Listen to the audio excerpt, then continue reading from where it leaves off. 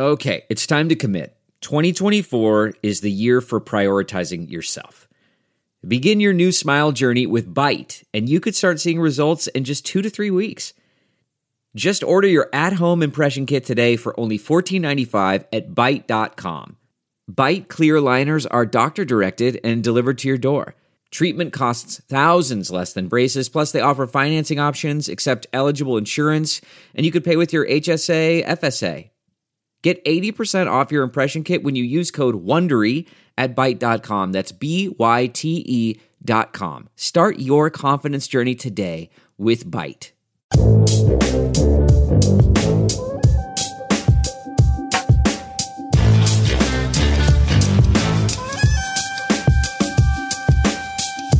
This week, the guys get into the NBA offseason, the education of basketball players, the World Cup, Pop's little crush, teen loyalty, tilting on the green, and the joys of fatherhood. All that and more this week on Just Press Play. How many losing seasons does Tom Brady have to have before you can fire him? Well, he's got to have one. He's about to win the MVP. Yeah, he's straight. But I'm just saying, it's not an unnecessary roughness. It was a completely necessary roughness. I mean, that's a good point. The man rushed for 170 yards is what he got credit for, but he walked and ran a total of like 300 yards. The man arrived. Good God. as soon as it came out of my face, I knew how dumb that was. We're back. Another week of the Just Press Play. We got the normal crew with us. By the way, LJ's here, but happy Father's Day to Pops. We got Pops on board. Happy Father's Day. Thank you very much. Thank you very much. Man. It's been a great day. Man, I just took a look at the TV schedule before today. I was watching SportsCenter and I saw we have College World Series was a big thing on the TV schedule. The World Cup and the U.S. Open. Those were kind of the big three things in sports, at least on TV today. And all I could think is, man, about 3 p.m. today, dads all across the country are going to be checking their eyelids for cracks. I mean, it's going to be all over the place. And you sure know enough, what I think I've decided too? What? About Father's Day? I think it may be better than your birthday as a day, if you're dad. So? And the reason is because on your birthday, I mean, okay, some people would argue about this. I don't like to be the center of attention, but I like to be in the point of attention. I get you. You know what I mean? I get you. And so on Father's Day, I'm not the center of attention. I share the spotlight with a lot of dads, but I do feel special all day. So it's kind of like, okay, I think I like it better than my birthday. Really? I hear that. Yeah. Well, you see, I'm not straight makes sense. I'm not looking forward or rushing to having kids, but maybe there is something I can look forward to. It's Father's Day. One day way down the road. Well, hey, let me warn you. Being a dad is the hardest and most difficult job you'll ever freaking do. But it's also the most rewarding. I read something on the internet, and you can maybe attest to this, but it said something about being a dad, or it said like fatherhood is a lot like being a coach. You think you have all the answers until all of a sudden you are the coach, and you realize I don't know what the hell I'm doing. Yeah, and it seemed pretty on point. So. Yeah, no, that's a fair assessment. Yes, but so speaking, you don't know how much we're just making this shit up as we go along. Totally. Well, so speaking of sports, and we were talking about the schedule. I think it was Thursday morning, maybe, I don't remember. I emailed y'all and said, well, since there's not much going on in the sports world, and literally 60 minutes later, I mean, everything I said just I had to eat a lot of crow because Ronaldo, I'm going to start that.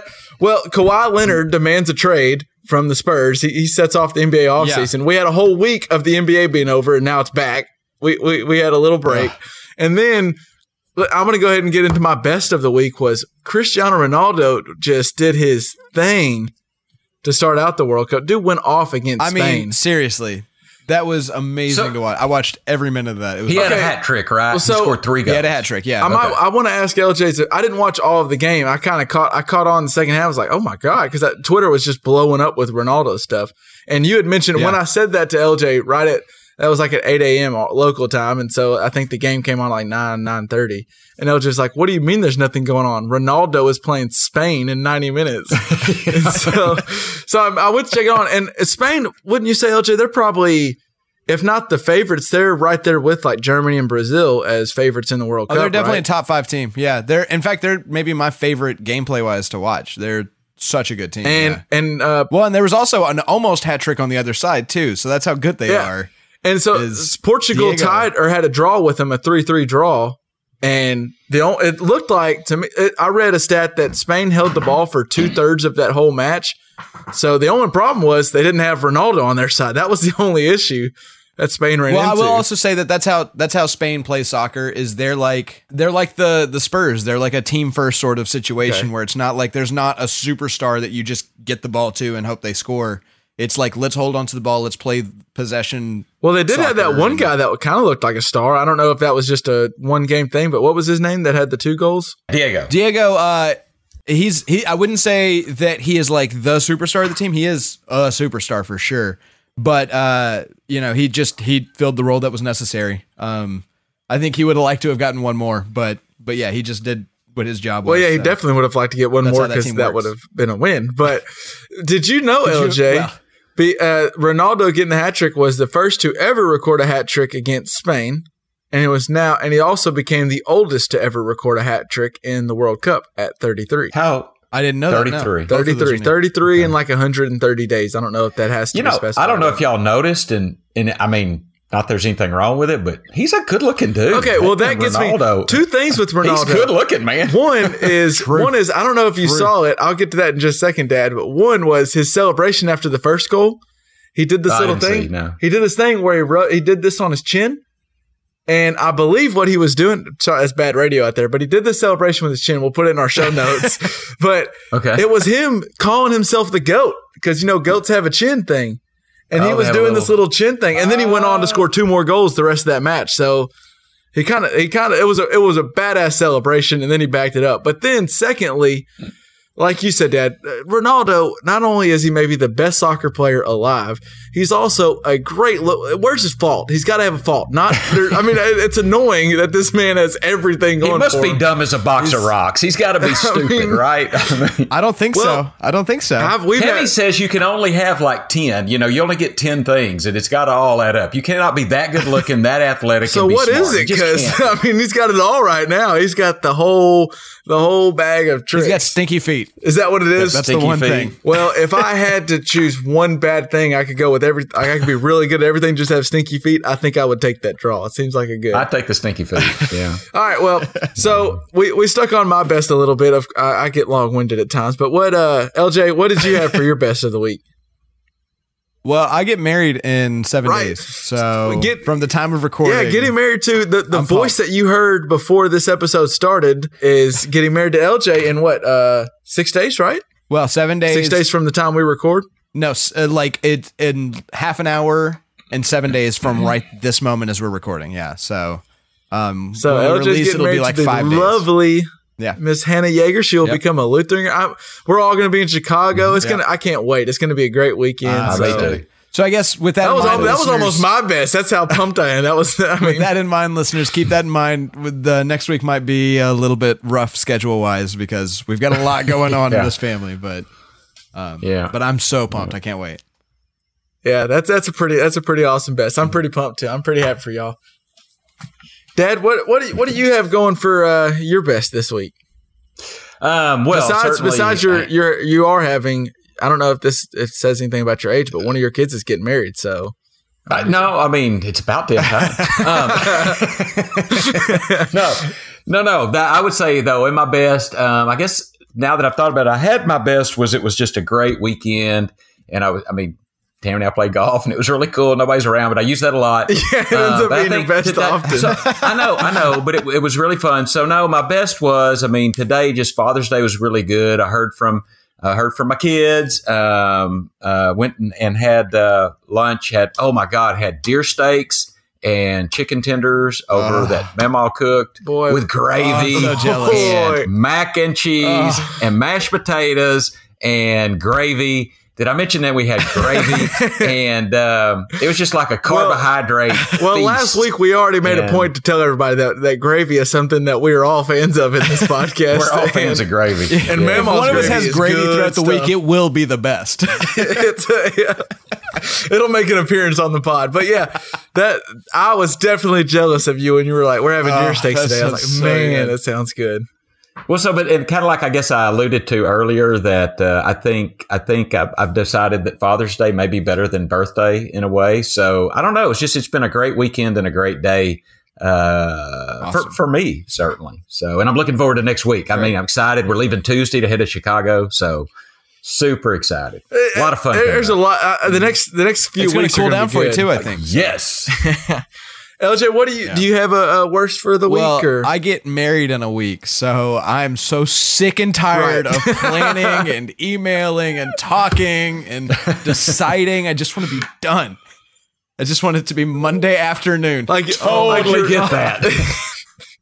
everybody's asking you. Like we started out when we got on this before we started recording. We asked you like 3 questions. Everybody I talk to And, like, has, what has a should we minimum do? of 3 questions. And tonight, me and Andrew have to write the ceremony. Oh my God. It's just so much. Constantly, for weeks now, I've not stopped planning. Wait, I have a question. You said 7 days from now. You mean 6 days, right? Today's Sunday Oh night. my God. Yeah. Okay, I thought I Yeah, was that's right right. earlier, Sorry. but I was You're gonna going to be like, I don't know. you're going to be out. I mean, at this time next week, you're going to be going somewhere. LJ is about well, to miss no, his we're own actually wedding. leaving He was Monday, about to but yeah. miss his own wedding and show up on Sunday. Yeah. Well, okay, so let me describe to you how difficult this planning process is that I don't even know what day it is anymore. We only record on Sundays, and I have no idea what day it is. So, All right. We'll be there Thursday. We'll keep you on. We'll keep you. yeah, someone help me out. We'll help you out. We'll help you out. We may even, since we're all going to be in the same place, we may even have a recording all from the same room with all of us under the same roof. Hey, We'll we'll hope see. for it. But It can like we said, it's going to be a crazy week and a fun week. But I know LJ's tired of all this planning. Dad, what do you have for your worst of the week? Well, I know we're going to get into it, so I'm going to say it quickly. But my worst is some people's reaction to what Phil Mickelson did Really? on Saturday at the U.S. Open. Let's talk about it. I want to hear. I want to get into everybody that, out. but that's I have my worst is some people's reaction to what he did. Well, that gets me really excited. I don't want to get. We're really hitting people with the greeny teas here, but I am Back really after these messages. Yeah, right after this break, we'll tell you why. No, I thought maybe you'd be on. Because I saw a lot of odd reactions to that, or just different reactions and strong reactions to that, and I thought maybe you might be on the same boat. So I'm interested to see what you have to say. And I have some thoughts on it too, and I'm very just curious what you we'll got. tell you what he's referring to is Phil Mickelson putted the ball, and while the ball was still rolling, he like kind of caught up to it, did something I would do at the golf course, which maybe is why people were so upset at him. Because That's how I play putt-putt. But he went and before the ball quit rolling, he hit it again and got a stroke penalty. We'll get all into it later, and we'll also have that we'll video get all in the show into that in a notes, minute, But so. I just wanted to let the people know what we were talking about. But my worst of the week will be I really wasn't sure how to. It's kind of a best. Well, it's the best for Reggie Bush, but it's. Do you remember, Dad? This is an interesting story I saw over the past week that I thought you would definitely remember. But did you remember a while back watching NFL games? And I remember some this past season, but they would run either out of bounds or to the end zone, and they would slip on like a hard surface or something. It seemed like there was always especially in yes. St. Louis. I've wondered what that's. Right? Yes, please. So talk Reggie about that. Bush just was awarded $12.5 million in a lawsuit from 2015 against the St. Louis Destroyed his Rams knee. because he ran out of bounds and he slipped on an exposed area of concrete, causing him to tear his meniscus, thus missing the rest of the year. And it's something he brought a point to it because 2 weeks later in that same season, Josh McCown slipped on the same thing, didn't get hurt, but he slipped on it. And it's because these cleats on a concrete surface. And I just thought to me, actually, this probably shouldn't be a worse. I was going to say worse is in just taking care of your players in the NFL. Like, why did this have to come to a lawsuit before you fix this? But Right. Surely the Rams would have thought. I mean, this was and something. the 49ers are just as I remember bad this back in with high this. school. Like we didn't have like, I don't know if they use metal cleats. They probably don't. But just when there's like sidewalk around the stadium, and if you ever accidentally, if someone in cleats accidentally was like running around and ran onto that for a second, it's like ice. I mean, you're just sliding. And I remember me and you, I think all three of us specifically watching football one day and saw someone do that. Like that just seems really dangerous, and it seems like it happens way too often. they would put that that stuff on the sidelines that's kind of a thick, not felt material, but like parachute. I don't know. It's a very thick, like almost like material. It's not concrete, but often you would see people run out of bounds and slip completely on that. And I thought, why would they put that there? Well, and because it could cause severe injury. And I'm going to post the actual video of Reggie Bush's injury, but it just seems. Okay. I guess my worst of it is just that it took all three of us to see it one time, maybe twice, and go, that seems like that shouldn't happen. You're paying these guys millions of dollars. We have these nicest stadiums. There shouldn't be an area where it's that easy for them to slip. Even selfishly. Yeah. Right. The investment that you have into it. People are watching Reggie Bush. Care. You want to keep him well as best you can. So. Yeah, even if you hate the guy, you've paid a lot of money to be in a league where the faces don't have. But what makes this really good for player safety, I think, is the fact that instead of Reggie Bush, when he first brought it up, they tried to offer a settlement. And he was like, no, I'm taking this to trial. I want to go to trial. Well, and he had to wait. It was 2015 when it happened. He brought the trial up in January of 2016, and he just now won 2 years later. So I just think it's a precedent on players to go, okay, maybe I can take this to player safety is a big deal, and if they get to take themselves more seriously, you're totally right. That's definitely a good out of your worst. Worst is the fact that took that long for it to make a point, but I'm happy that Reggie Bush at least got awarded that money. Yeah. That's my my best / worst of the week. I think at least player safety might be on the rise for a little bit. Okay, well, so I wanted to bring this up with LJ. I wanted to think about, what is your favorite sports moment involving dad or fathers? What is your favorite sports moment involving dad? Well, okay, so first I'm going to let's widen it from one moment, and then I'll narrow back down in a second. Okay. But the PGYA Cowboys just generally was the most badass team of football players that maybe ever existed. Yes. And yes, it was. we were well coached, because I remember there was a guy, I can't even remember his name, but I know it was Dusty something. And he had this sick reverse, and he was on a different team. But we were so well coached that we knew in third grade to stay at home and be ready for it. So, contain. That was, and every year the championship was in the rain and the mud. But my favorite individual moment in that, Dad was coaching that team. And I know that was me and Jim and Bob, wasn't it? I was about to say, yeah. Well, that's a hell of a group right there. We also had a hell of a team. We had Trey, we had Shawan, listeners, most of you aren't going to know any of these names, but we had a sick team. We had Clint too one year, didn't Clint Harrington? Yes, we did. We did. It was a hell of a youth football team. Oh man, we would do that defense, and we'd do that smash mouth defense where we would stunt the linebackers in. We would just kill them. Oh, it was so good. Third and fourth graders in the world that had any idea of how to look at an X and O plot and know. So my favorite was, so I played center for the team. And I got good. I could do shotgun in third grade. We were a serious Couldn't everybody do shotgun? LJ could do shotgun. But my favorite thing was we scored a touchdown once off of the center sneak, because my dad reads rule books, and he knew that as long as the quarterback touched the ball, it was live. So I'd snap it, quarterback would touch it, and then I'd not block anybody for a second and then just take off. And we got a touchdown on that play once, and that was the most badass feeling in the world. Because Liv reads the rule book. That was a good time. That was fun. Yeah. Oh, and Coach Burt. Coach Burt was with Coach us Burt, too. Man. Yeah. Coach Burt. I knew there was somebody with his shoulder pads. Jacob had his shoulder pads. Yes. That was a badass team. Oh, that was a so tough team fun. of third graders. Yeah. Well, that was fun. I think my favorite sports moment, or my favorite moment with Dad with sports, would probably have to be, I'm not sure if they were both the same. There's two different times we went to a Mavericks game. One was we got the tickets through Easy Mart to go to that Suns Mavs game playoffs, and sat. Listeners will know that you guys went to that game. Yeah, we were talking about how big Steve Nash was, sitting damn near courtside. That was one of the coolest experiences. But I think it was a different game we went to when we saw the Mavs play the Spurs in the playoffs. And the seats weren't as good, but we saw it. The Mavs That won. would be a different game. Yes, it would. And the Mavs won the game. And then it was like just the experience in general was really fun. It was like one of those times where Dad got 2 tickets and he was going to turn it down because he was like, oh, well, I don't know what to do with 2 tickets. And then we both just on a Tuesday night, Dad was like, you're going to have to go to school the next day, but we can do it if you want to do it.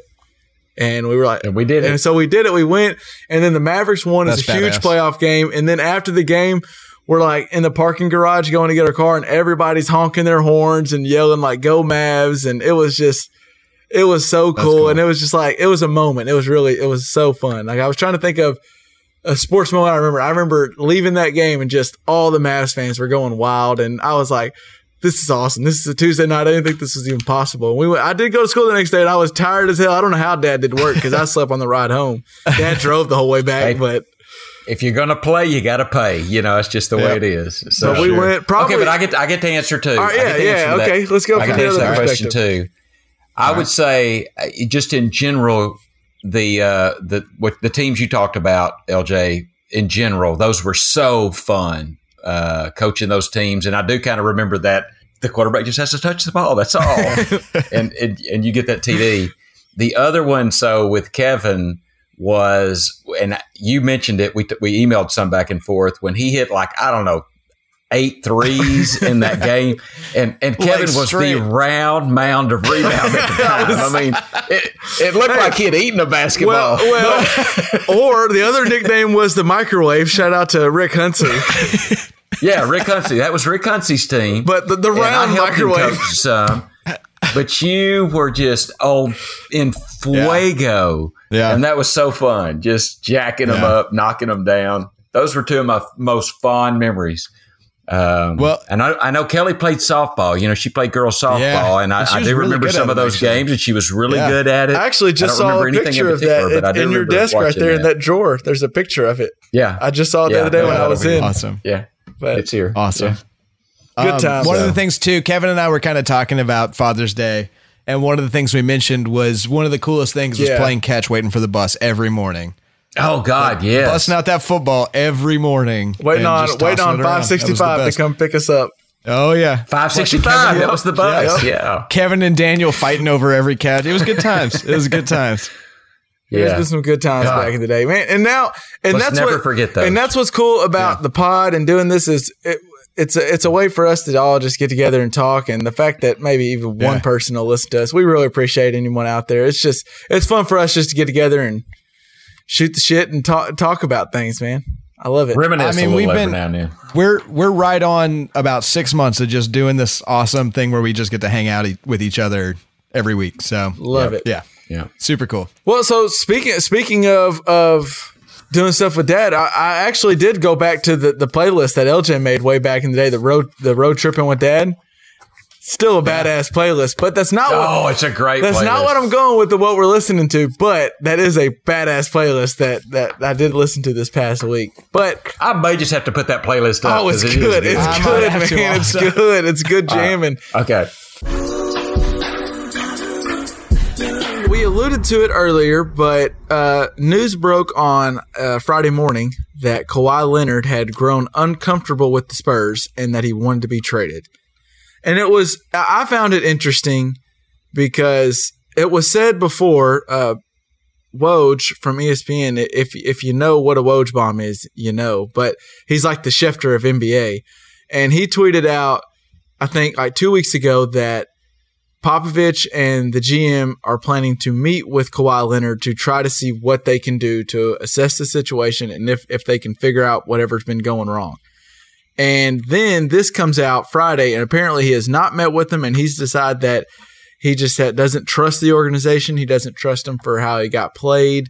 He doesn't trust the way they kind of talked about him before or why he was not playing. All this stuff's not coming from Kawhi Leonard, so he's clean. Yeah. I mean, I don't know where it's coming from, but it's just odd. And now Woj is saying that Kawhi Leonard has asked for a trade and he prefers to go to L.A. Well, I would like you to trade me to a job in L.A., please. Yeah, but now he's from that area, yes, he's right? from. He went to San Diego State. He's from the near L.A. area. He wants to go to L.A. He says he prefers the Lakers, but he's open to the Clippers. and both are willing to make an offer. I'm sure they will, because why wouldn't you? New York is his third option, which is odd to me. I didn't realize in New York, but I think that the uncle that is now become his agent or whatever is from New York. That's also, you were talking about before that it was about building a brand for him, and that was a lot of the reason that it seemed that he might be sitting out. It's a lot easier to build a brand in New York than almost anywhere else. For sure, that's interesting to me, and we might touch on it more, but I'll get to it now. But he wants to build a brand, and I get that. Like, that's the whole NBA, and they want to do that, and everybody does. But Kawhi Leonard, it's not like, I don't feel like, maybe we'll learn more, but I don't feel like the Spurs told him to be quiet the first 5 years he was there. No. I think that's who he is. He's emotionless on the court. He seemed like the ideal Spur. It seemed perfect. But what makes you think that they didn't tell him that, though? Why do you think that they didn't? Why would, I mean, there's no, well, okay. So, that's interesting. I was going to say there's no prior history to them being like that towards players, but I think Tim Duncan, they got lucky with Tim Duncan. They got the perfect superstar. It doesn't get much better. But then I think they might have ended up, it's possible they ended up with the Spurs way. Yeah, and now if you don't follow it, then you're not on Pop's. For those last year, LaMarcus Aldridge demanded a trade last year after only being there for a year. He said that he wanted to be traded from the Spurs, and they had to sit down with GM and Popovich, and they talked with him, and he had a good year this past year. And I don't know if they devised an offensive plan where he would be more of an option, or if he also signed extensions, so maybe they just paid him more money. I don't know. But it is interesting to note that the past 2 years, the two best players on the Spurs have asked for a trade, noting that they're uncomfortable with the organization. There's something there, at least a little bit, and LJ's kind of tiptoeing around that. And I don't know. It seems like, and I think Dad was with me for the most part, Kawhi Leonard is what we think he is. He's kind of a quiet guy. He doesn't want to be out there. He doesn't do press conferences. But maybe that was the way he acted in college, right? I mean, he wasn't a star in college until all of a sudden he kind of blew up on the scene, and he still wasn't a star. He was like, this guy's pretty good. And then he was a late bloomer. He got drafted a little late in the NBA. And how long has he been in the NBA now? I think he's been in there. He's only 26. 1 year longer than, isn't he? I'd say a 26-year-old LJ is very different than a 21-year-old LJ. Yeah. That's a big True. And he's also blossomed into, I do think it does hit you all of a sudden, you realize, because he had the finals that they won when they beat the Heat. He legitimately outplayed LeBron James. I mean, he went toe-to-toe. He guarded LeBron and scored on LeBron on both ends. And he did end up getting third-place votes for the MVP a year ago, but still, it seemed like Kawhi Leonard wasn't getting the love he deserves. He's probably right. There's LeBron and KD are 1 and 2. And then Leonard's right, especially in today's game with wings, Dad. I mean, Leonard's right there with guys you would love to have. Oh, yeah. And yeah, no doubt. I mean, he's in the top 5 best players in the NBA. And LJ's got a point. If Brand is what he wants to do, and the 3 places he pointed out were LA, or New York, well, that's or Boston, right? You were starting to mention Boston, which is also a huge market. He didn't mention town. Boston. Okay. He didn't mention Boston as much as Boston's interested in him, and they probably have the best package to offer. Which they would probably offer, Dad. They'd probably offer. I don't know. Is Jason Tatum untouchable to you? Yes, Tatum's untouchable. I think for Kawhi Leonard. Yes, I think Jason. Really, Tatum Kawhi Leonard, but we know Kawhi Leonard is what he is, don't we? I'm just saying he has an injury. We don't know how bad the injury is. True. Jason Tatum is untouchable if I'm Boston. Now the other guy's not Smart. Jaylen Brown's the one that's getting circled around. Jaylen Brown, and I think Jaylen Brown could be an amazing player. I think he has not finished. His game is still going to get better. As we mentioned a few weeks ago, the Celtics have good problems. Oh, they have great. Boston is the team to be reckoned with coming up, in my learned opinion. Their offer would consist somewhere of Jaylen Brown, probably their first pick this year, which is I think around 19 or 20, and then they have the Grizzlies' first pick next year, which is likely a high lottery pick, and Jaylen Brown. So that and maybe they throw in a Gordon Hayward too, which Kawhi Leonard is one of, like we just mentioned, maybe the third best player in the NBA, and a LeBron stopper, which is what the Celtics have problems with. That's intriguing. I think the Celtics were to somehow pull that off. That would be intriguing on that roster. But I wanted to. Why are we? If you're the Spurs, though, are you really willing to trade him? Like, why trade? Why trade a star player? Depends on what you get. Depends on what you get. Also, if Kawhi didn't want to be there, he didn't want to be there. Yeah, he's not going to give you his all. He's still under contract for another year, and he says he wants to be traded. I look back at when an organization has traded a star player, and for the most part, you end up getting 70 cents on the dollar, and you end up just getting role players, like really good role players. But when if you're trading a star player, you're rebuilding, and really good role players don't help a rebuilding team, as we mentioned, until they start this new tournament where you can win the first pick. Right. But for now, you kind of need to bottom out. Option. You don't need really good role players. You either need, you need stars or you need to suck.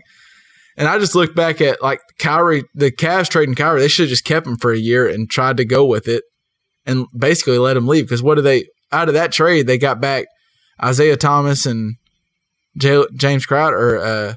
Crowder. But I think LJ's on to something, Kevin. I mean, you want a player that wants to play for your team. And it makes a difference. And if if Kyrie Irving didn't really want to play for Cleveland, I mean, I guess he'd have been still good. it makes a difference. I want a player that wants to play on my team. I just think you try to, like what the Spurs did with LaMarcus Aldridge. You try to just keep him on the roster. Let's work it out. Maybe over a year, Kawhi Leonard goes, okay, because the Spurs they're the only team that can offer him the Supermax, which will end up through the course of the contract, it'll end up making him about $25 million more dollars over the course of the contract. I know but what's people like to throw out, people like to throw out money's money. They make so much, but $25 million does speak to you. I mean, you can't just you can't ignore $25 million. But you can also make that money back by being in a better market, shining more.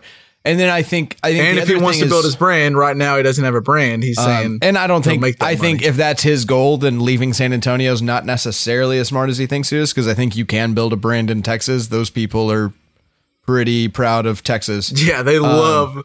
Yeah, but I would say that and Texas is tax free state. Yeah, but I would say that if you're not into being on the team, then especially a coach driven team like the Spurs are, I think there are only like 4 or 5 coach driven teams in the league really anymore. And and so if you're on one of those teams, you got to be a part of the team, or we don't want you anymore. That's more important than being a superstar. That's an excellent point. That is a coach-driven team, and LJ, that is a very excellent point. I agree. It really is. Thank you. And it's funny because, Brad Stevens is kind of he gets a lot of love at the Celtics, but he makes a point in every single press conference to almost try to talk about what he did wrong and talk about his players because he wants it, because I think he sees what you see, LJ. He sees I need this. I can be as smart as I can be, but I need the stars to compete. Yeah. It's just interesting to me. I think the big thing about it, Dad, to me, is I don't think Popovich is hanging around a lot longer. I think I've heard that he's going to be a part of the 2020 Olympics. I think he's either coaching or a part of coaching, and then after that, I think he's done. And I think it's getting close to his time. The only reason he would stay, the only reason I think he would keep up for another 4 or 5 years is if all of a sudden the Spurs had a chance at being great the next 4, like if LeBron or somebody chose to go there. But which they're Kawhi Leonard for, right? sees that maybe Popovich, they're going to go for it. But now that Kawhi wants out, I mean, Popovich isn't completely sold in being there for the next 5 years, which I understand. Like Dad said, he's I think ready to be done. He just doesn't want to leave if he has a star like Kawhi Leonard. Yeah. So if Kawhi gets traded, I think they see that, and there's something wrong with management and the star players there in San Antonio. Can I ask a little bit of an off the wall basketball question? Oh, shoot. Have we talked about basketball jersey numbers? No, we haven't. A little while. Okay. I thought basketball jersey numbers used to always 55 was the biggest number you could have, and that was because when a ref called a foul, he would be like foul 2-1 or foul 5-5. He's doing his hands. He had to be able to sign the number with one hand, and I'm telling you, there was a time that all basketball numbers were 55 or less.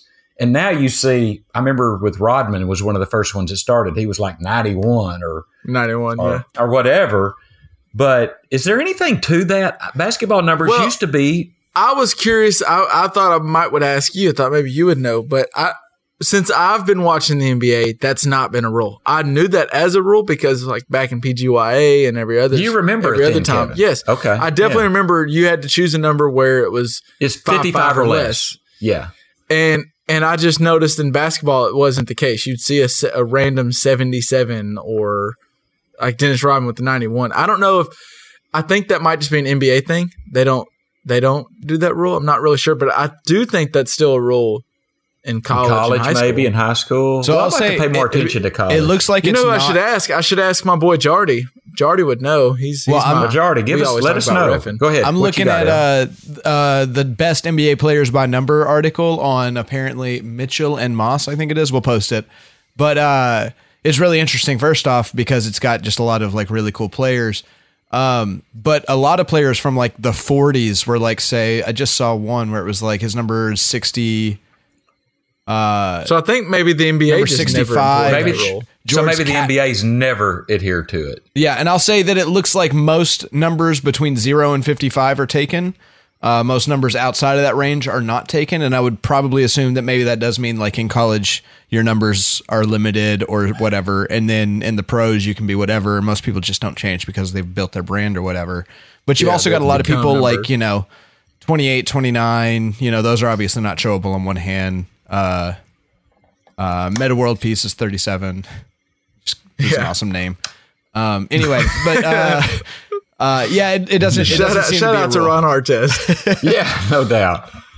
Did you happen to hear that? All right, one more little discourse is that, and Kevin, you may have listened to it, but Bill Simmons' deal with Charles Oakley. Yeah, of course. He mentions, tough players, and he mentions he says Artest. Ron Artest like one of the first names. Ron Artest was tough and a little crazy. I mean, did you know? You never knew.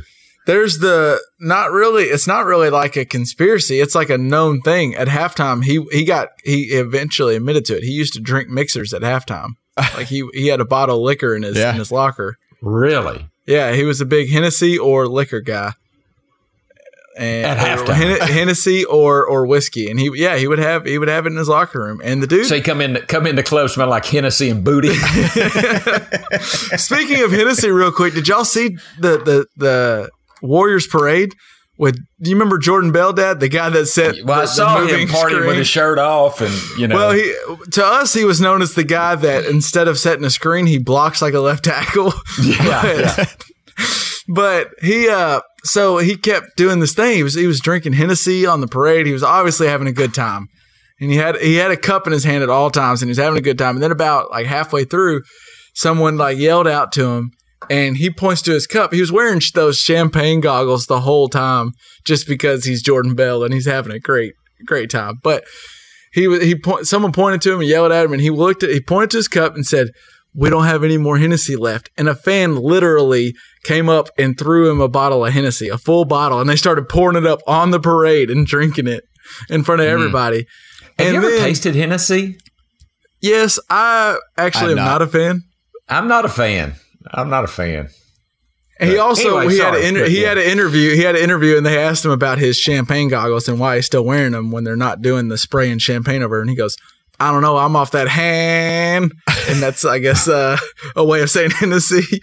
And then now he's got a sponsorship. He posted a picture on Instagram yesterday of Hennessy gave him like 8 bottles and sent it to his home. And he posted and was like, "Shout out to Hennessy for the hookup. Y'all always keep me on point." Well, now we're giving him a big shout out. So dude just had a hell of a week. But yes. Hey, back to this website I found. I just want you guys to know this is actually kind of cool. There are a lot of people there are a lot of numbers that have never had a player on, but there's also a handful of players that are on 2 different numbers. Like there's some guy who was number 23 and number 45, and he was the best of both of those numbers. The best maybe ever. Yeah. He wasn't the best of 45. I mean, who was the best? I guess number 45? I don't know all the 40. Yeah, I don't know all the 45. That's the point. Is he was probably the best number 45 to ever play. What number does Donovan Mitchell wear? Is he 45? I can't remember. He might be creeping up. Anyway, go ahead, LJ. Anyway, come on with your point, Al. Well, I just thought it was cool. Like Dennis Rodman's on there twice. Meta World Peace is on there twice.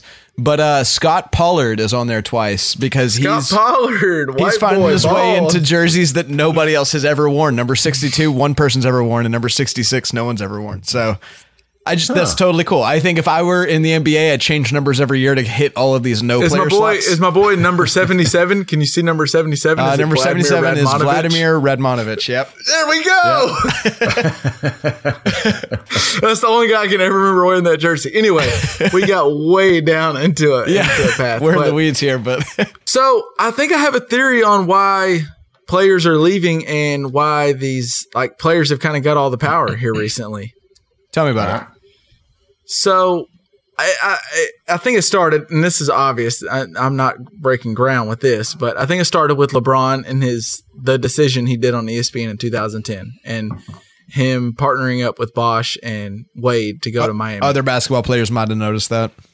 Yeah, well, I think they might have seen that maybe, and so people went, "Oh wow, hey, that's cool." He teamed up with his friends and also really good basketball players to go make a really good team and win championships. And it goes back to what LJ said: if all you're going to look at is how many rings I have, then I'm going to go play with the best damn players out there and try to get as many rings. And winning rings makes you more money, by the way. You get more exposure, more advertising. You get to build your brand. Yeah, you're playing and in the also finals. Just playoff bonuses too, right? Yeah, it's straight more money. They actually just give you more money. More money. It's just all good. More money. Mm-hmm. But what I think really did it was when LeBron went back to Cleveland and he did the one, so they already saw teaming up with people, but when he went back to Cleveland, he did the 1-and-1 contracts where he basically signs a 1-year deal with a player option and then he can opt out. So at that point, he's putting himself in the power seat and he's saying, anytime Cleveland doesn't do something I like, or they don't seem like they're really trying to win and paying the luxury tax, I can opt out and I can leave at any point. And players were like, whoa, LeBron is the owner of the team. He controls what they do because he's so valuable. And where it really boils down to is it was interesting to me as I thought about this. When I was in high school and middle school and throughout growing up, NBA 2K started getting big. And it was just like what I used to do on Madden, but when 2K got big, you start playing it and you start doing the associations and you want to build a really good team. Yeah. And when LeBron left to Miami, you started it was the first time I actually started looking at contracts. Even at a young age, my freshman year, I started actually looking at contracts and hard cap and bird rights and all this stuff. And so these guys are probably Kawhi Leonard's 26, so he's 2 years older than me. He's probably playing 2K. And he was doing the same thing. And so they used to mess around on the game and go, what if we all have the same contract in at the same time? We could all go and play. And then they were like, this isn't just a game. We can do this in real life. This is an actual possibility. So you think they got the idea from NBA 2K? They got the idea. No, they always did it on 2K. Then how they used to do, what they used to do on a game for fun became a reality when they saw LeBron actually do it. LeBron was the only person that actually had the balls to take the step and go, I'm betting on me, and I'm doing these 1-year contracts. Well, and betting on him not to get hurt. He's given up security for a long-term contract. And Durant has followed his footsteps exactly. He's signing 1-and-1 deals back and forth.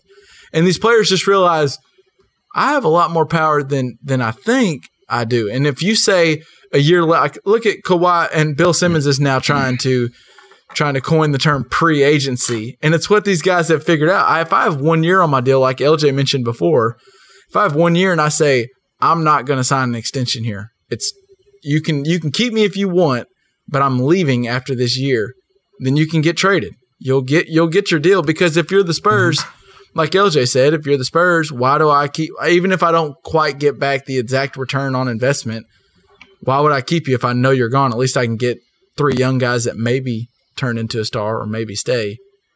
And I just think between they've always been doing the math, and NBA Trade Machine on ESPN and 2K, and they've learned the math.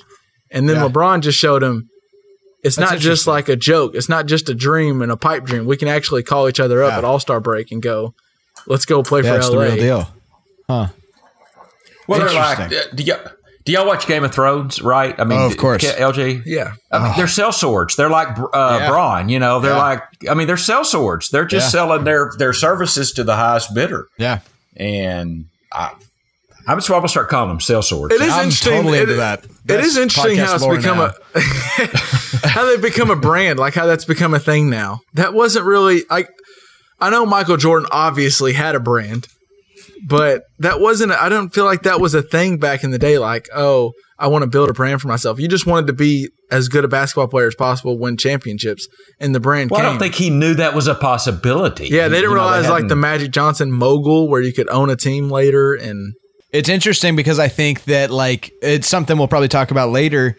I think that rivalries as far as sports go are dying, and that's why you maybe have something like Landon Donovan saying root for Mexico. Yeah. Is because it's all about an individual I want to talk about sport. that. Let's talk about it when we get to it. But I just wanted to say that I think that that's kind of the thing that's happening is that we're rooting for individuals instead of teams now in most of the major sports in America.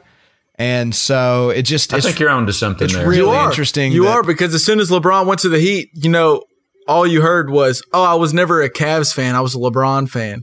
Exactly. And it's gone even further. Like now it's Kobe fans, not Laker fans. Because when the Lakers started sucking. Football too, because if Peyton Manning goes to the Broncos, the Broncos just got a lot of new fans. And okay, I want to get to the World Cup because you brought up some soccer. But real quick, is it good, bad, or indifferent for the league that stars are moving more? At least in the NBA. I don't it certainly it generates discussion about the league, which they like. It gets them.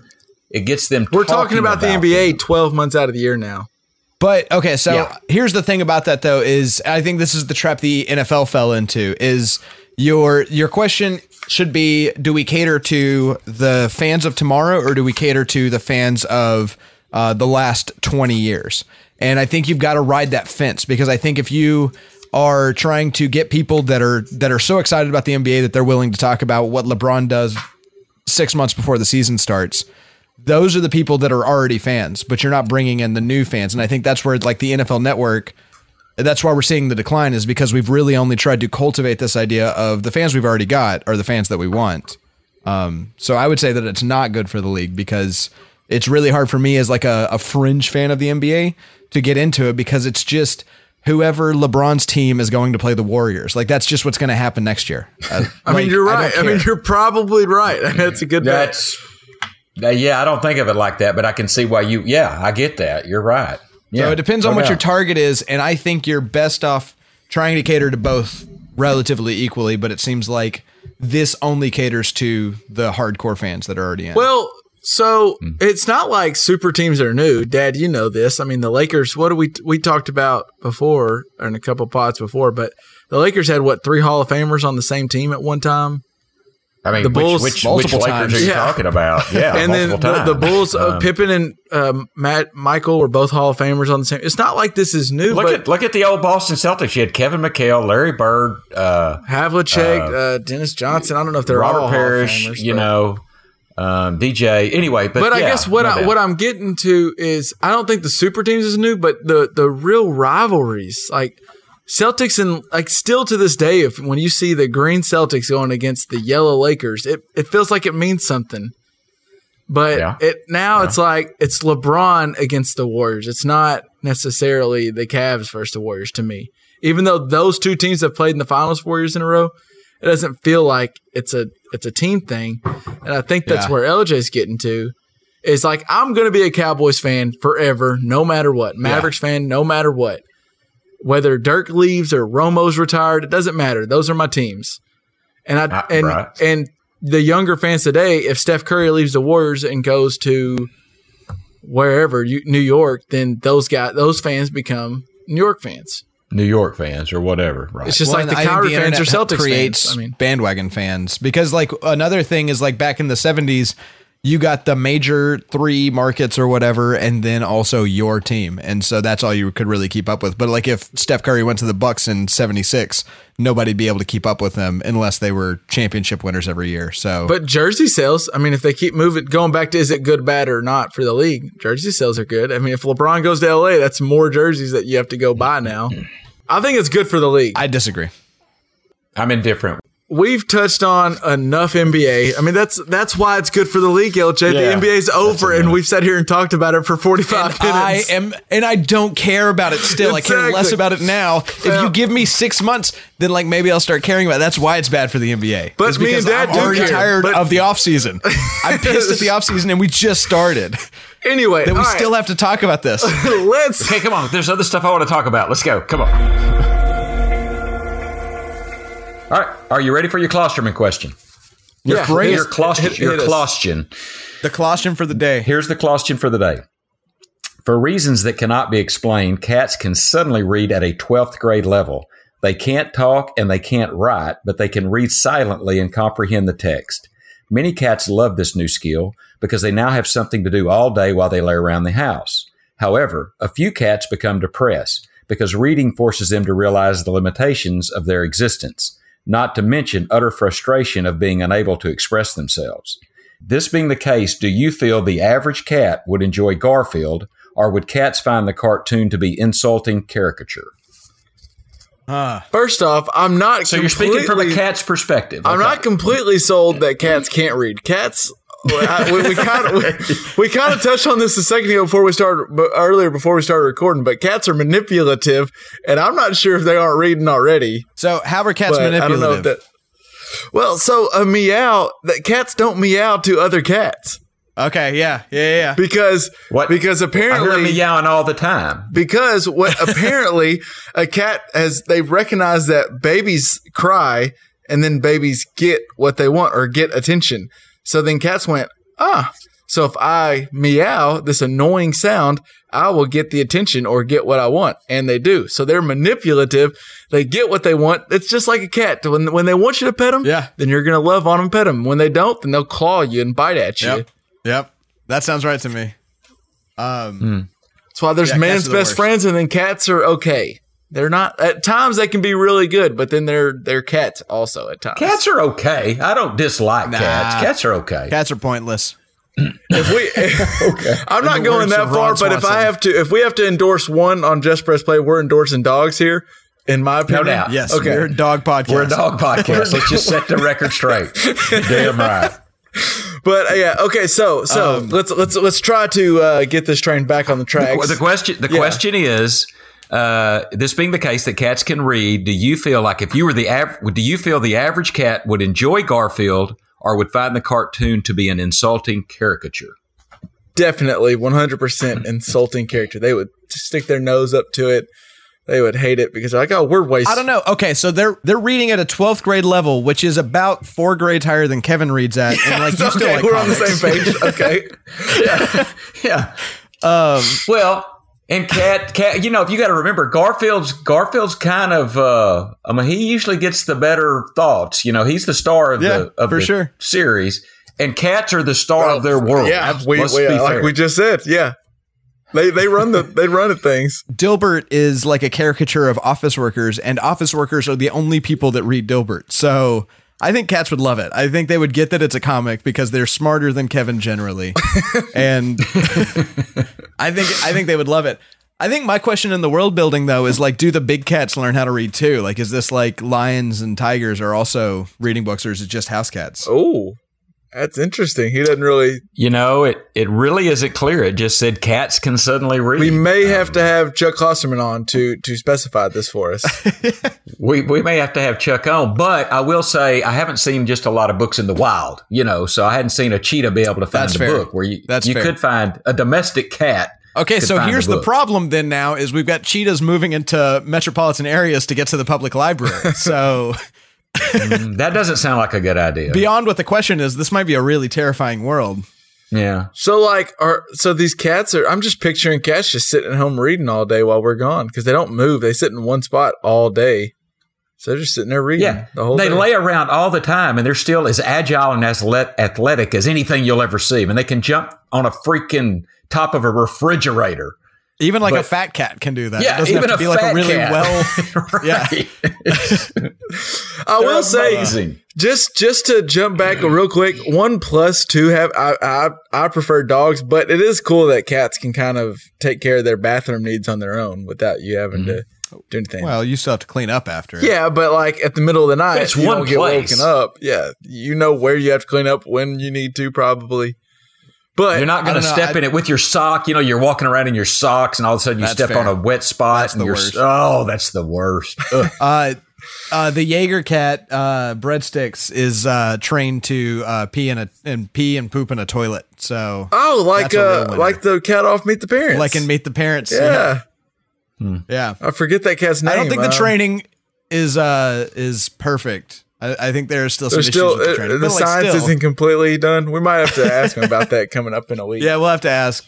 We'll all be together soon. So Well, okay, but all right, I'm going to answer the question. LJ says yes, or he I says think they would LJ like it. says They would yes. enjoy it. I say they don't think it's a caricature.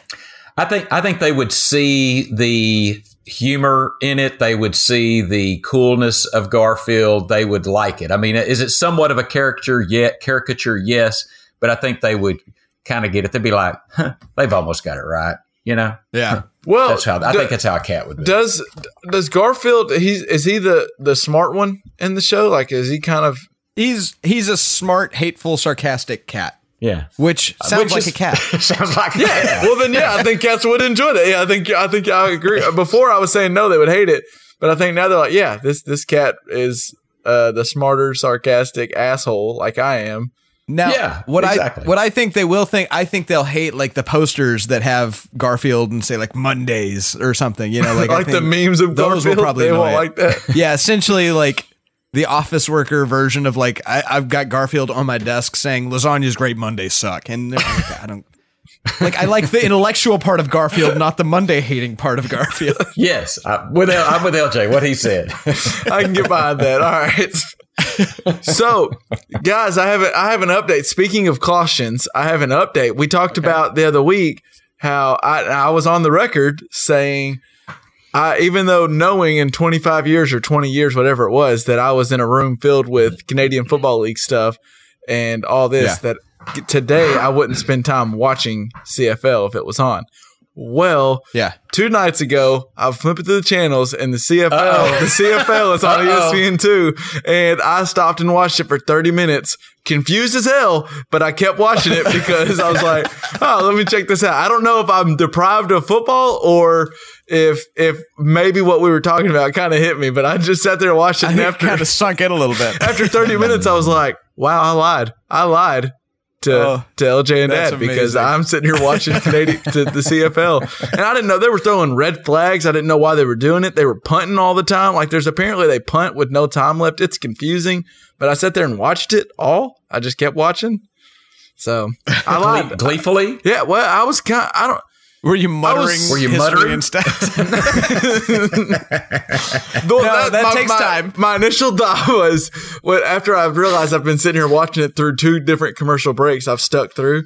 I realized I was like, wait a minute, how long in the future was that caution? Because I might be there now. This is the start. Yeah. This is the start. But I wasn't muttering yet. The only time I muttered was when it was 30 minutes in. I was like, why am I still watching this? I'm not really getting the point of this. But That's the start. so, Next week you'll watch about an hour. you know, It'll be 90 minutes. In about a year you'll start doing research. and I'll be a Buffalo Tiger Cat fan before long. So or it's not Buffalo. They're the Hamilton Tiger Cats. That's what they are. You'll write the CFL book. That's what you'll do. I'll be the Bill Simmons of the CFL coming up. That's right. Just wait. You know, Hey, what? that There might be a spot's career open. in that. That spot's open I'm just right saying, now. yeah. It's available. There's not people rushing to get that. Okay. Oh, that's amazing. Let's get on to the World Cup. So the World Cup did start. Yeah. And Yeah. so USA is not in it. They're not even often a competitor in it. Like you don't expect them to win Well, it. they but did still, well 4 years ago, but Yeah, but you still don't. When you go into it, you're like, I hope USA competes. So as a fan, gets that's out of what the I'm group hoping for. stage. Yeah.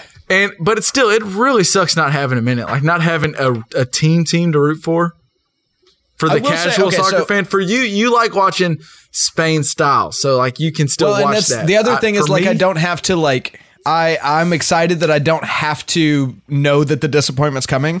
Like, we already had it, so I can just watch soccer and But what enjoy is it really even disappointment? Like, I guess it was. You're right. Because you're still. I mean, you get hyped about it because they win like 2 games, and you're like, oh God, USA might have a shot, but you don't want to say it too loud because it'll jinx it. And then they lose because, of course, they're going to. Yeah. So just give me the games that are the good teams, and I'll enjoy watching it. How mad do you think? So Fox made that big purchase to get the World Cup. Man. How mad do you think they were when USA didn't make it? We talked about that the other day at your house. Brock brought that up, I think, or Davey, one of them. But, I mean, that's just got to be a deal breaker. Like, God dang. I'd be so upset. Man, But we got to get to Landon Donovan because I want to talk about that. Since we're on USA, let's go. So Landon Donovan I'm glad that y'all were intrigued by this because I there was all of it really intrigued me. But so he tweeted out yesterday in an ad with Wells Fargo, and it was like, if you're on Twitter, it goes promoted, so you don't have to follow him to see it. It just comes up. And it was him saying, I forget exactly what it was, but it was him saying, like, root for your brothers for the South since we don't have USA in it, blah, blah, blah, blah, blah. And then he got called out, or not called out, but he just got questioned by a former USA captain saying, really? He got called out by a lot of people of Mexican American descent, which was interesting. Go ahead. Go ahead. Right? Yeah. Well, I mean, so he's saying, yes, I know we're rivals, Mexico and the United States, but we're not in it. Let's root for our brothers from the South. Let's root for Mexico. And it appeared to me that I read about 3 or 4 tweets back with Hispanic surnames that were saying there are blood rivals and we will not root for them. Well, yeah, and I don't get that. I mean, I get it. Thought nothing. Wait, you don't get Landon Donovan's side, or you don't get their side? I don't get their side because I'm telling you, you're no. Because listen to me. I mean, what we're talking about is rooting for a rival, right? Or pulling for a rival. And let me tell you what, I am an Arkansas Razorback fan. Oh, you're about to shock me. I bleed Cardinal red. They play in the SEC West, which I think is probably the most brutal conference in college football anyway. And with the possible exception of Alabama, I always root for whoever comes out of the SEC West because I think that makes me look good as an Arkansas fan because I struggled against these guys. But it's different. That's such and a if they win position. the whole thing, it just makes me look better. Wouldn't you rather lose in the NCAA tournament in the NCAA tournament? If you lose in the second round to North Carolina or Virginia, wouldn't you rather them win it all? I'm rooting for the team if I'm Arkansas to win it all. And I lose North Carolina, yes, I'm rooting for North Carolina. But if I'm Arkansas and Texas is in the championship, I'm not rooting for Texas because they're close to me. LSU. It depends on who they're playing. If Texas is playing North Carolina, who I like, I'm probably going to root for North Carolina. If they're playing Duke, who I like, I'm probably rooting for Duke. If Texas is playing San Diego State, who I'm indifferent to, I'm rooting for Texas. Okay? All right. Well, I think you hear me? Do you hear me? I'm with you a little bit. I do hear you, but I think go ahead, LJ.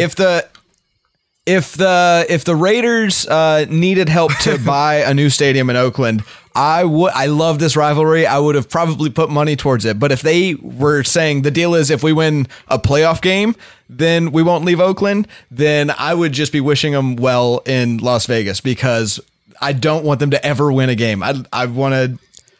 I don't know how I could never root for a true rival. Here's where we get a little bit different is what Dad's talking about. I think I have an answer for you, Dad. Okay. College is different because your conference prestige matters. If the SEC is built up as this amazing conference, then you can go to the playoffs with 2 losses or whatever. I have a comment back. Bring it, though. Yes. But as a Cowboy fan, I will never, ever, ever root for the Redskins, Giants, or Eagles. I want them to lose every single time.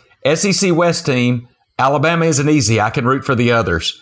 NFC East, Philly, Washington suck. I can't stand them. I want them to lose. So college is a little different. I get that. So this is the part in the podcast where I flash back to our first episode where we're talking about who we want to win the Super Bowl. Okay.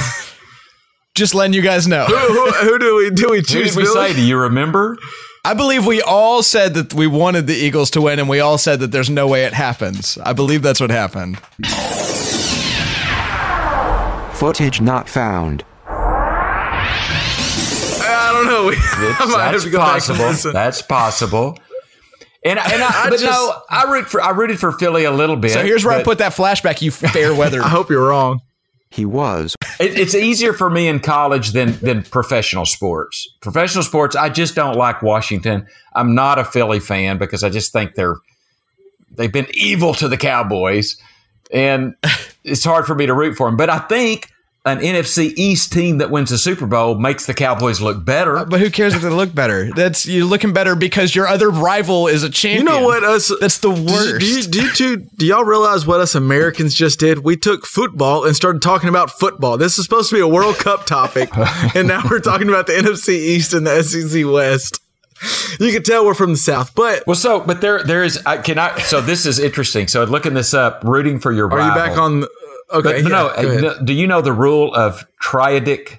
I don't know if I'm saying that. TRIADIC, triadic interaction. Do y'all know the rule of that?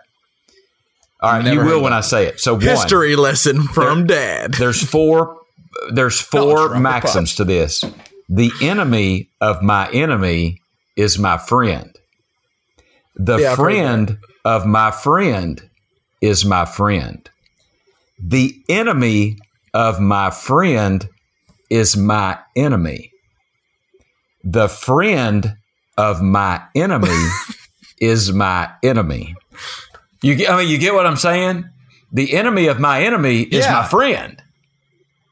So, but so anybody playing the Raiders is my friend. But Mexico is an enemy. They're just an enemy. They're not an enemy of an enemy. Go Germany! I'm so sad. Really, you're like the hell with Mexico. You're just the hell with Mexico. Yeah. Well, I'm not upset if they win. I was kind of like, I was kind of pumped about that. Speaking of, we haven't mentioned it, but Mexico upset Germany this morning. The former champions. The former champions. And I don't know if y'all saw this. In Mexico City, after their first goal, which took the lead, there was literally, they measured a seismic wave, like an artificial earthquake due to the celebrations. I swear. I'll put it in our show notes. It was wild. That's crazy. But yeah, no, I'm not like upset that they won, but I'm not rooting for them. Well, and I'm not as hardcore into it. If I were more hardcore into the World Cup, then I think I would be very anti the idea of rooting for our... Because also rivalries are what makes sports fun for me. I love the idea that like whenever I'm having a really good day, it can be ruined because Josh Smith can text me a picture of Darren McFadden celebrating the 53-6 win that they had over the Broncos. Like that just easy, like pissing people off is what makes rivalries fun. And if you kill the rivalries by saying, we didn't make it, so root for Mexico, or, I'm a LeBron fan, not a Cleveland fan, I think that like kills half of the fun of what makes sports exciting for me. Is what makes it fun. Yeah, there's a lot about it. All right, I'm just saying what Landon Donovan did, I'm okay with. I hear what you're saying. Well, LJ wants the Raiders to go 0-16 every year. Every year. Here's my issue with it was that it wasn't that he was rooting for Mexico as his brothers to the South because he wanted to. He got paid to do it. He was going to get paid anyway to do a commercial for Wells Fargo. Landon Donovan, the World Cup's coming up. You're on contract. Post something. And he was like, okay, so the team that I guess I'd root for is Mexico because, whatever. So I don't think he was necessarily paid to have that opinion. He was just paid to say it. The other note that I had from the World Cup, and if y'all have something, we'll touch it. But I think defending a penalty kick is the hardest thing to do in all of sports. And I don't think there's a question. I don't even like. I look at some of American sports and I go, man, it sucks when a big man. When you see like Zaza Pachulia get switched out on Kyrie Irving, that's tough. When you see a big man switch on a guard, or when you see a corner having to guard a receiver when there's like a ton of time and there's no like the quarterback has all the time in the world. That's hard. But a penalty kick, man, it's tough. Yeah, I'd say the only thing worse would be a shootout kick. The goal is still just as wide, but now you're closer and there's no wall of people in front of you or anything like that. Yeah, it's like what Ronaldo did in that penalty kick where that curve was perfect and hit the corner of the corner of the net. Okay. Amazing. There's no way you can defend that. Is it not a penalty kick? The little free kicks when it's just him versus the goalie? Well, they're both penalty kicks, but like, so what Ronaldo did in this because that was beautiful. Yeah, that was also a penalty kick where he got over the wall of people. Whereas a shootout is always just there's like an in the box penalty kick and an outside of the box penalty kick. Okay, well, so that shows my knowledge of the game. I didn't realize they were the same thing. Okay, but so yeah, what Ronaldo did in that penalty kick was amazing. The one where he bent it, but I'm talking about the first goal where Ronaldo it's just him and the goalie. Yeah, and, no, I never want to be the goalie in that situation. I feel like all you're doing as a goalie, you have a huge net to defend.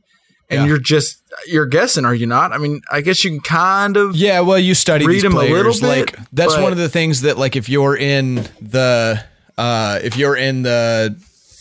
pro soccer, if you're in the World Cup, you've studied. Like this is not just like a day job for you or whatever. Like this is what you do.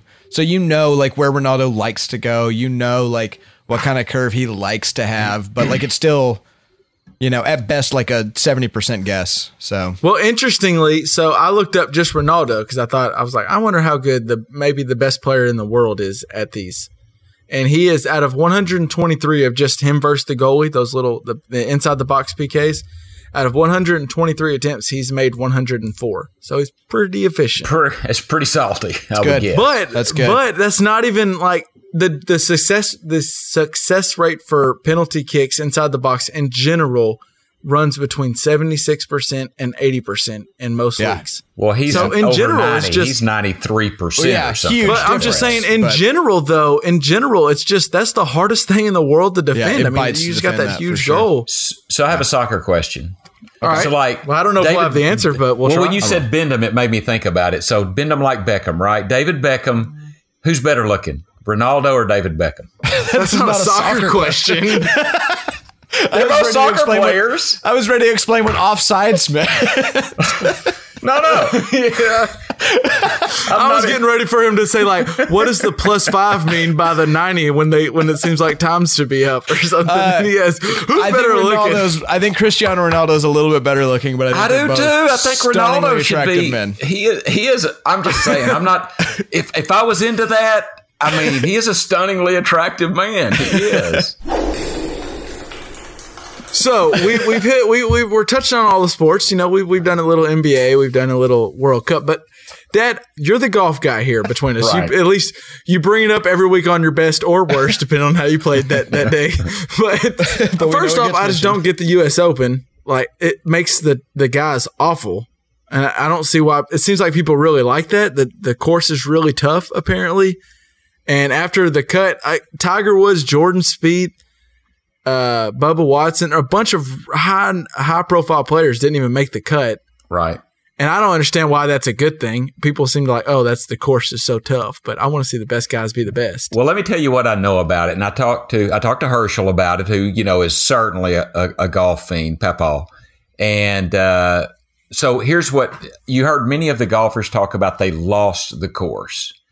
And I'd not heard that term before, but apparently that means that the greens, you mow the greens and you roll the greens. And by doing that, you make the greens extremely fast. As a matter of fact, I've heard the term, it's like putting on top of a refrigerator. So there's no feel to the grass. There's no contour. It's just like putting on concrete. Okay. So these golfers are used to hitting these targets on greens and they stick, or they have an area where the ball will stop and the greens just keep rolling. They're extremely fast. And briefly, what happened here was that in the morning players that went out, this is a golf tournament that is ruled by the USGA, U.S. Golf Association. Right. Most are ruled by the PGA, the Professional Golf Association. And you never hear this lost the course terminology with the PGA. You've heard it before with the USGA at Shinnecock in 2004 was a very similar sentiment about the course. So back to some history. Yeah. So what happened was that And if you looked at the tournament, the winners were +7. I think the leader was at +7 yesterday. I mean, mostly in a big time golf tournament, you're -10, you're -12. You know, I think Koepka ended up winning at like even or +2 or something. Yeah. So I mean, that tells you how tough the course was. But that's wild. Yeah. Normally it's like -13 or something. The greens were so fast they were almost unplayable. You know, you if you putted, the ball wouldn't stop. It's like putting on concrete. And they would put the pins. Think about this. I know you played a little golf, Kevin, LJ, maybe a little bit we did. You know, I know you and I have once. One time, yeah. But so they would put the ball, you know, they change where the cup is, right? And they would put the cup maybe on a downhill lie. So it's like if you putt and you miss, it's just going to keep going. Big. It's going to keep going. So I think that now, happened to somebody major. A long story short, Phil Mickelson on number 13, he putts and he misses, and the ball starts rolling downhill, and it's just rolling. And what he does is he kind of runs over there, and before the ball stops, he putts it again. Yeah, like it's something I would do out on the golf course. Where like, if you and I, Kevin, if you and I and LJ are playing, we might do that playfully with each other out on the golf course. You can't do that in a tournament. You know, you just. And it's clear. I don't watch a lot of golf, but I know I was like, whoa, what is the penalty for doing that? Okay, but here 2 strokes. Thank you for asking. Yes, there is a penalty for doing that is 2 strokes. So the USGA has a penalty for striking a ball in motion, and it's 2 strokes. Now, whether Phil Mickelson knew that when he did it or not, to me, is irrelevant. I'm sure he was. Did, but. He was. No, I think the word is he didn't. He didn't realize what the penalty was, but he didn't give a damn. He was playing horribly. He didn't care. Was that the hole that he went +6 on too? I think he hit a 10. He scored 10 on this hole. I think it was a par 4. He shot a 10. This is why that course is awesome. Okay, so this is something I would do. Okay, that's something I would do. Could maybe do pro golf. It's exciting. But I think on this hole we would have shot a 20. Okay, that's how different it was. So you can do that when it's just your buddies. Mickelson shouldn't have done it. But here's the point of it is there's a rule that covers it. If you hit a ball in motion, it's a 2-stroke penalty. You take the penalty, you deal with it. You move on, you go on. But so you still have to finish the hole then. He did. When he hit the ball that was rolling, he hit it past the hole, he missed it, then he putted it in, made it, took his 10, he walks to the next tee box and he hits. And many people said there was another rule that if you have an egregious breach of golf etiquette, you can be disqualified. Well, you could argue that is an egregious breach of golf etiquette. Yeah. You could argue that. Got the stupidest rules. But they have it's an honor game. You know, people probably called in. You know, they do these call-in rules. But here's the point. What I understand is that Phil Mickelson called the head of the USGA, and he said, "Look, if I need to withdraw because I did that, I will do that. If you need me to do that, all you have to tell me." And what the leader of the USGA said is, "Look, there is a penalty on the books for hitting a ball in motion. It's a 2-stroke penalty. We assess that. That's the penalty. You're playing tomorrow." I agree with that. Should Mickelson have done that? Absolutely not. Can I understand why he did it? Hell yes, I understand. He was playing miserable. I think he threw up a +17 on the day, which he's probably never done in his life. It was wild. Which tells you the course must have been egregiously difficult. Well, but I would say I think that's why maybe he should have done that, because I don't know. I haven't played a lot of golf, but I know that it's probably the hardest sport of all sports to play when you're on tilt. And ending a hole is worth it at any cost. If it's at some point, get out your damn wedge instead of your putter, then in that hole now. Well, and if you know, the only other precedent to this was John Daly, which y'all know John Daly. Of course. University of Arkansas graduate. I had B-Law with John. I had B-Law with John Daly. Yes, I didn't know that. That's news. I actually had B-Law with John Daly. And so John Daly did something similar where he putted a ball apparently, and it went past the hole, and he just got it and knocked it in the water. He's just like, F it. Yeah. But nobody had to ask Give me him a to cigarette withdraw. and a Diet Coke. Screw Nobody and an M&M, and nobody had to ask him to withdraw because he hit the ball in the water and walked off the course. He was done. And That's very. And I think Mickelson did the right thing. If he called the leader of the USGA and said, if I need to withdraw, tell me and I will withdraw. And the guy said, hey, there's a penalty on the books for exactly what you did. We assess the penalty. You keep playing. I'm good with that. I saw a bunch of golf aficionados who were like, Mickelson should withdraw himself and he should apologize to the game. And this is ridiculous. He should never do this. This is disgracing golf. So in my worst, those are the people I think I'm against. Yeah. Unless I learn something different, I'm like, there's a penalty on the books for exactly what he did. They assessed him the penalty. He moves on. He plays Sunday. That's it. End of story. Those are the people that no. But those are the people that get mad at people that have a good time on a Friday night when they see them. They're not bothering you, but just the fact that they're having a good time, it bothers you. Those are the same people that get mad at you for. Yeah. I mean, he took the penalty. He offered to withdraw if that's what they want him to do, and he didn't need. They told him it's fine. The game is going to be fine. He's not going to win. He lost a ton of money on that hole. I forgot what Darren Ravel tweeted out. He lost like $125,000 on that hole by how much he finished.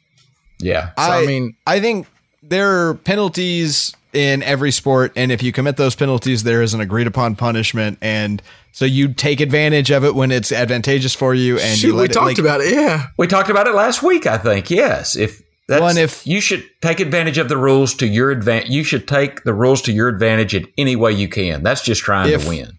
If Julio Jones has you beat in the last play of the Super Bowl, you trip him. You know, like you do what you have to do to win the game. You pull a Grayson Allen out and you just trip him. If Phil Mickelson needed to just end that hole as quickly as possible, and I think LJ has a point with that. Like, at some point in golf, you just need to get that damn hole out of the way and just move on to the next one. If you're on 13 for another 10 minutes, 14 is going to be bad. Hey, and I will tell you this. So Tammy and I have a rule. When we're playing golf, you cannot score double digits on a hole. 9 is the worst you can take. We're not writing down a 10 on anything. I don't care if you took 20, you're getting a 9. Okay, that's the worst score you could get.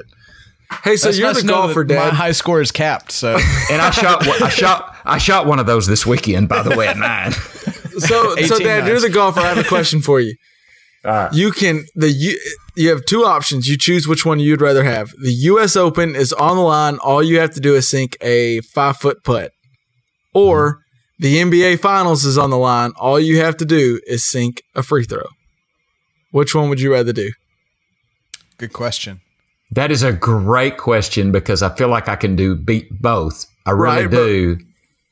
I'm going to tell you what. There's a little more pressure on. I don't know. I'm taking the free throw. There's a lot of pressure. I'm taking the free throw because I'll tell you what. We used to always, how you shoot for teams? You always shoot for teams sometimes. I could make a free throw. I'm just telling you, I had confidence. I could step up and make a free throw. So, I mean, it's close. It's close because a 5-foot putt, there's a little chicken still on the bone. You know what I'm saying? Well, that's a little meat on that bone. Well, that was my thought. The reason I would do the free throw just because I'm not good at golf. But also with a golf, you never know the course you never know how the course is. A free throw is a free throw is a free throw is a free throw. It's always the same. It's going to be the same distance. The goal is going to be up. But then again, the grass isn't going a different way, Then again, I guess you could have J.R. Smith who gets the rebound and dribbles it out. But I mean, who knows? But so you would go free throw. I think I'd go free throw. Yeah. Okay, I'd go. LJ. Whoa, what do you go with? I go with the putt because first off, when was the last time any of you guys saw me shoot a basketball? You were a better passer than a shooter. I'll say that. And that was probably the last time I shot a basketball. Okay. 6 years ago, maybe?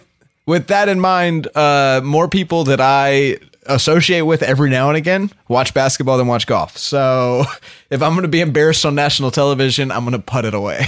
Okay. All right. Fair enough. Good reasoning.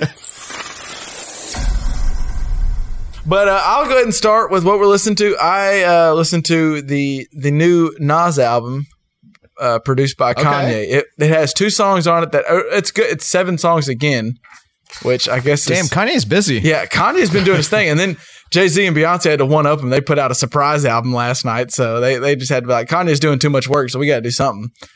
But it came out, the two songs that I really like on it are the last two songs. There's one called Everything, and then the one that follows is Adam and Eve, and they're really good. But the whole album, it's only 7 songs, probably takes 20 minutes to listen to.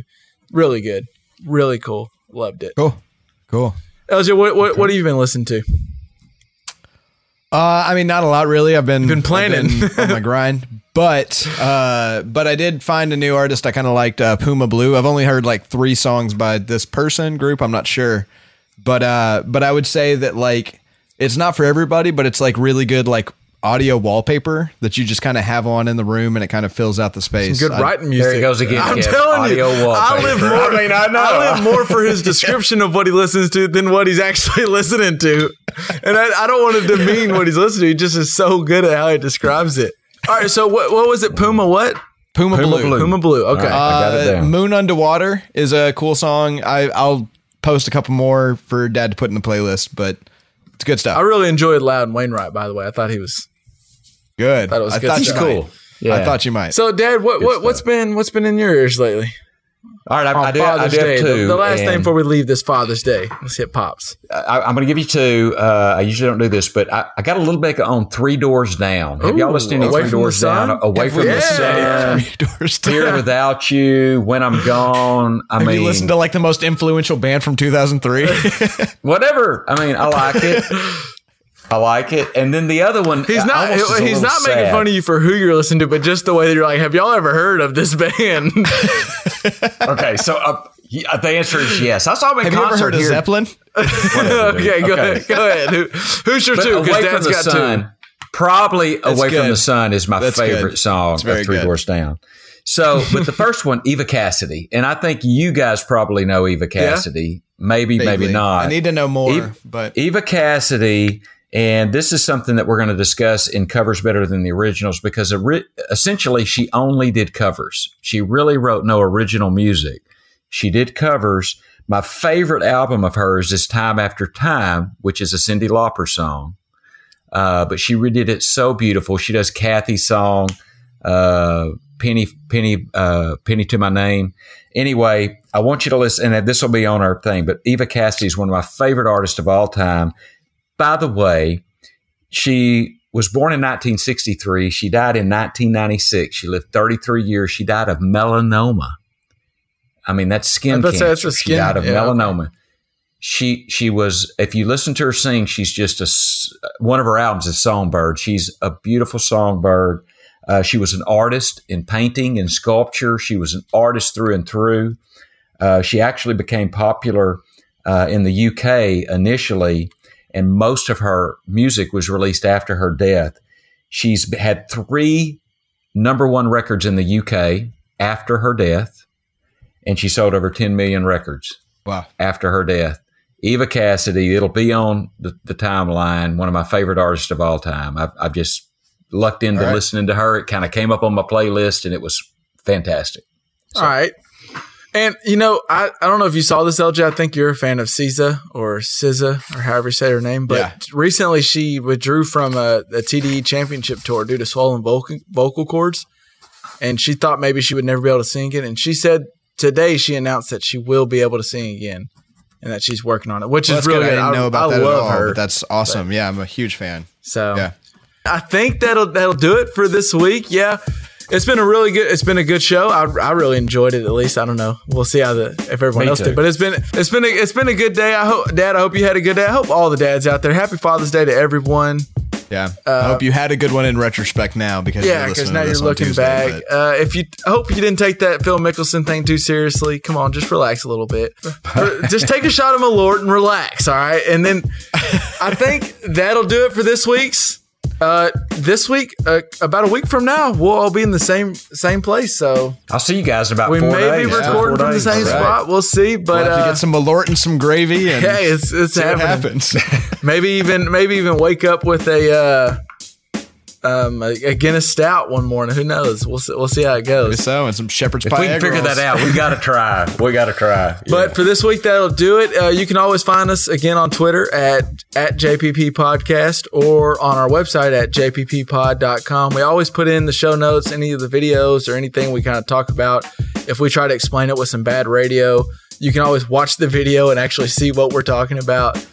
And just hit us up if you got any questions. And then maybe let us know what you would choose. Would you shoot the free throw or would you shoot a 5-foot putt to win it all? Just let us know. So for me, Dad, is that it? We good? Yeah. Peace. All right. Happy Father's Day. All right. Peace. Ron Artest actually has 4 numbers on that list that I found. 37, that 93. Kills it. I've lost the list now, but yeah, he's got he's the only person to wear most numbers above 70. So I'm trying to think. 93, 91, 37. What were you looking at? What website, El? Here it is. I'll put a link in Skype real quick for you guys. Mitchell and Mouse or something. That's it, yeah. Boom. Mitchell and Ness. Yeah, there's a lot of Meta World Peace up in this. 96, 93. I think 96, 73 and 37 maybe. Save on Cox Internet when you add Cox Mobile and get fiber-powered internet at home and unbeatable 5G reliability on the go. So whether you're playing a game at home, yes, cool, or attending one live, you can do more without spending more. Learn how to save at cox.com/internet. Cox Internet is connected to the premises via coaxial cable. Cox Mobile runs on the network with unbeatable 5G reliability as measured by Ookla LLC in the U.S. to H 2023. Results may vary, not an endorsement. Other restrictions apply.